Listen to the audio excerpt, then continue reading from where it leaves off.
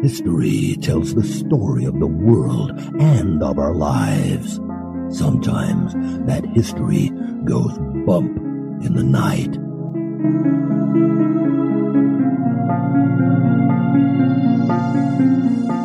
Broadcasting from the center of oddity and the supernatural in Central Florida, it's the History Goes Bump podcast.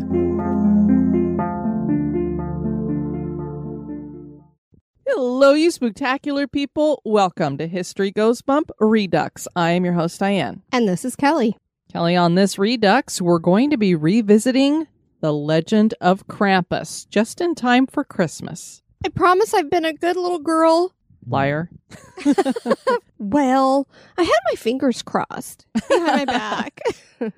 I know we're a little bit away from Krampusnacht, which was back on December 5th, but we thought we'd do this one just because we're in that holiday season.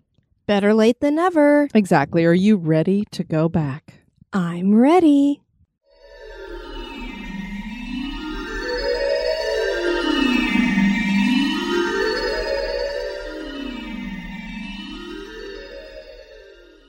There are Christmas trees and reindeer and candy canes, but Santa Claus is probably one of the most familiar images intertwined with Christmas.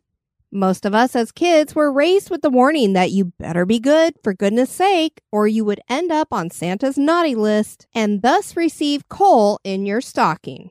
But as we trace back the various traditions associated with the holiday season, we come upon a character that has been around longer than good old Saint Nick, and the warnings that came with him were far more dire. On this Redux episode, we will explore the origins, history, and terror that are part of the legend of Krampus.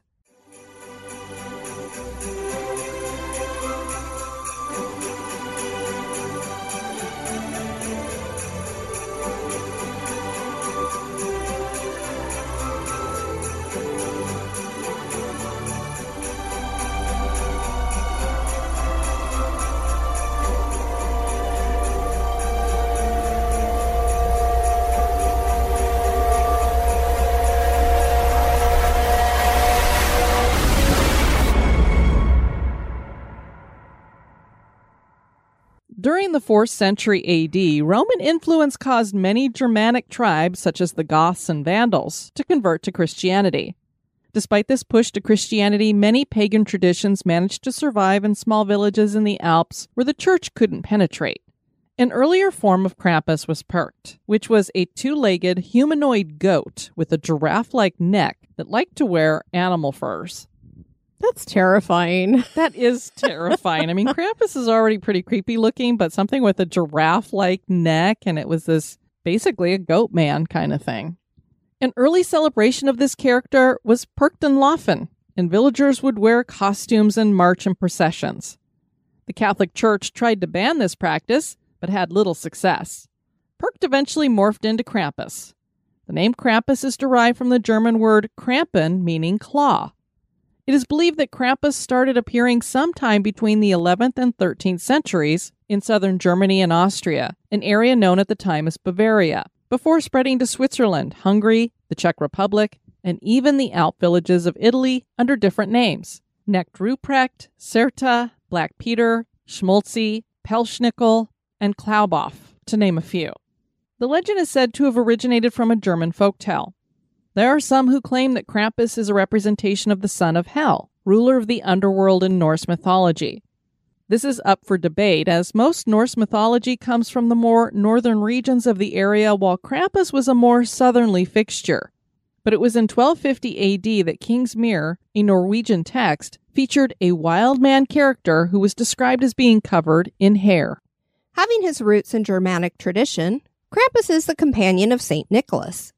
He is no cutesy little elf, but a beast out of your worst nightmares. He is almost something like an evil twin to Santa. The difference to us would be as if you were comparing God to Satan. Early descriptions of Krampus are unknown as these weren't written down, but delivered as an oral tradition. and each region would have their own account of this shapeless boogeyman. The more well-known descriptions of Krampus are quite similar to the traditional ideas about Satan. Krampus rises to the height of 7 feet and has long goat horns, cloven hooves, pointed ears, bulging eyes, and is entirely covered with dark, matted hair. One of his most recognizable features is a huge pointed tongue protruding from between sharp fangs, and that tongue moves around whip-like. Not only is he terrifying to behold, but his actions make him the perfect horror movie star. And he's been in a lot of movies. Yes, he has. And he's actually part of the cover photo that we're using for this, standing behind us, Kelly. Well, he is.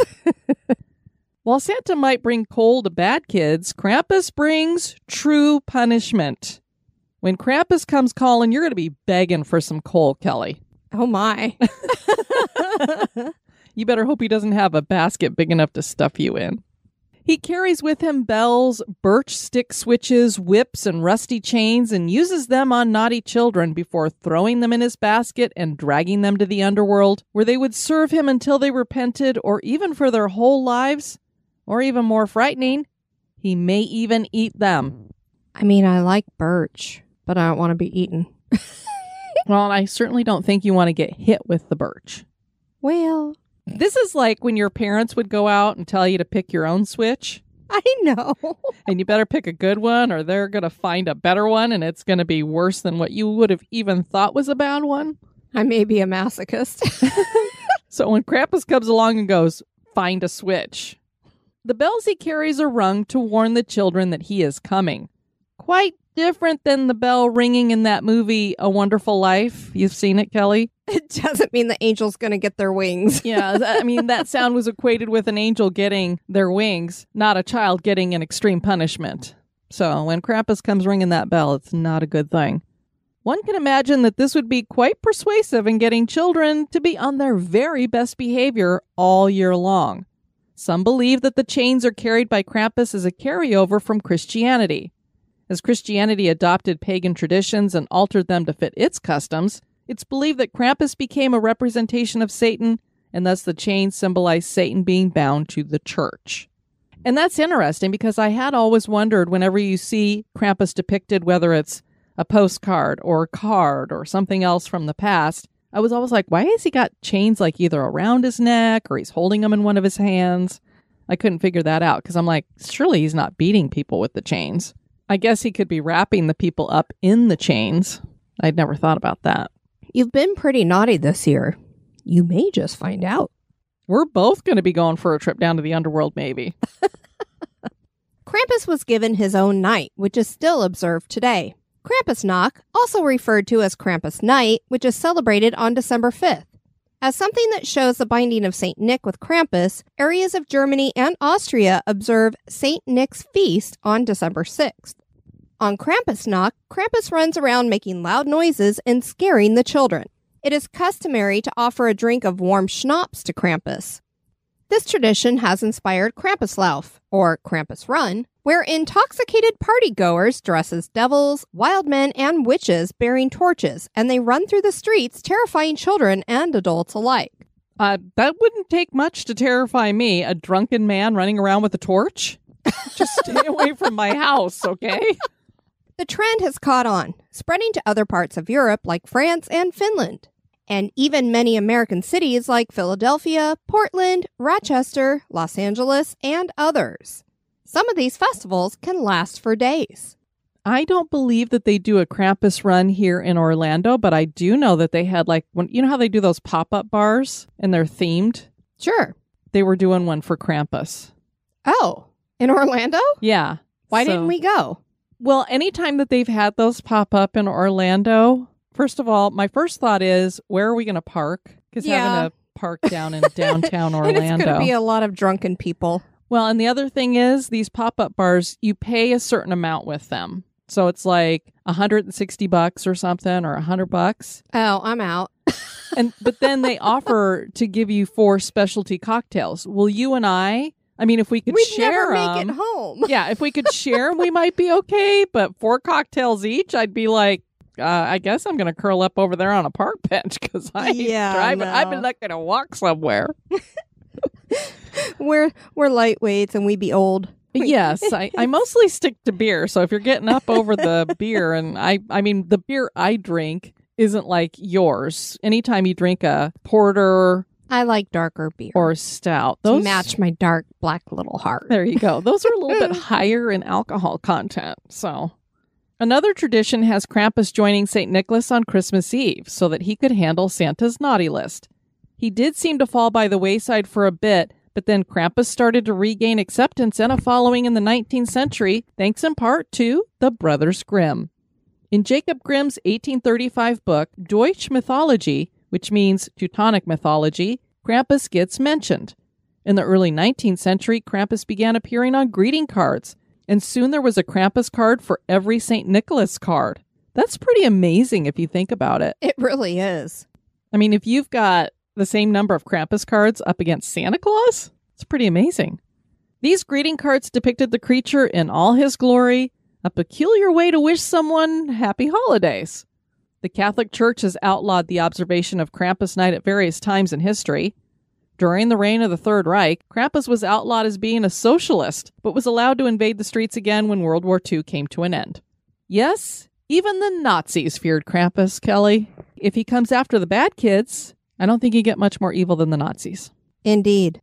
Although St. Nicholas has been given the job of punishing naughty kids by either not bringing them presents or leaving them coal in their stockings, Krampus is making a comeback and has become commercialized. You can find him everywhere from t-shirts to comic books and even Hollywood horror movies. Krampus has been on American Dad, Supernatural, The Colbert Report, and Grimm. When discussing a creature like Krampus, it's only fitting to discuss someone else who appears in the folklore of the Alps region and is sometimes seen as a partner to Krampus, and that is Perchta. So remember I said that he is also called Perched? I guess Perchta would be kind of the female counterpart here. She is sometimes described as a goddess of light, but she has a dual nature, and the other side is quite horrific, and the one that's focused upon at Christmas time. Perchta was described as roaming the countryside in Bavaria during the winter. She would enter homes during the 12 days between Christmas and Epiphany, and apparently she'd been watching the children because she knew who'd been good and who had been bad. Good kids got coins in their shoes, but woe to the bad kids because Perchta was worse than Krampus. She would just slit their bellies open then and there. She'd clean out their guts and stuff them with straw. I bet these kids ate their porridge after that tale, don't you think? Cold or not, yeah, I would. Many of the pictures we've seen of this female entity look very similar to Krampus. A match made in hell, perhaps? Perhaps. Everyone needs the love of their life. As they say, there's someone for everyone, right, Kelly? This is true. Mummery is also something that has ancient folklore ties and is a European practice that takes place during the winter solstice or the holiday season. Mummers are people who perform in disguises that represent creatures, animals, mythic figures, and the like. One of those characters would be Krampus. Mummery is believed to be the inspiration for dressing up on Halloween. Newfoundland has a Mummers Festival every year, and it is believed that Newfoundland is where mummery got its start. The practice had all but died out in 1861 when a bill was passed making it illegal for people to wear masks in public without official permission from the government after a man named Isaac Mercer was killed by a bunch of mummers. Today, it's experiencing a resurgence. Philadelphia hosts the Mummers Parade every year to bring in the new year. It started in the 1800s and was made official in 1900. The parade features music, pageantry, and unique costumes. Much tamer than the Krampus parades, for sure. Is it the resurgence in pagan religions, hunger for a darker Nightmare Before Christmas style holiday, or possibly a world of increasingly dissatisfied and spoiled children that is the reason for the renewed interest in the Christmas demon, as we'd like to call him? I think it's spoiled kids. Yeah, we'll blame it on them. You little entitled brats. Could Krampus be here to scare these spoiled kids straight? We know that St. Nick is based on a real person in history. Did a creature like Krampus ever exist? That is for you to decide. Well, as we like to say, Kelly, you better be good. For goodness sake. Or else. I have a feeling some of our listeners might be getting a birch switch. Well.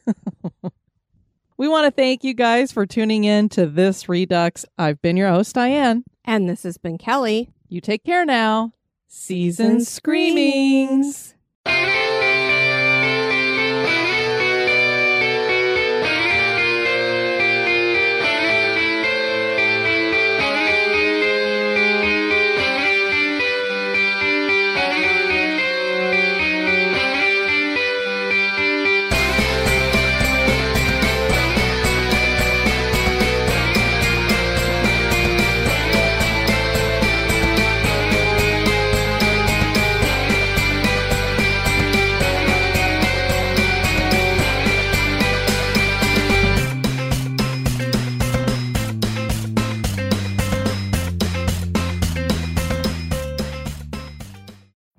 Every day, we rise, challenging ourselves to work for what we believe in.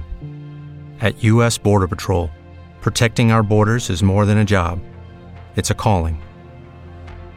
Agents answer the call, working together to keep our country and communities safe. If you're ready for a new mission, join U.S. Border Patrol and go beyond. Learn more at cbp.gov/careers.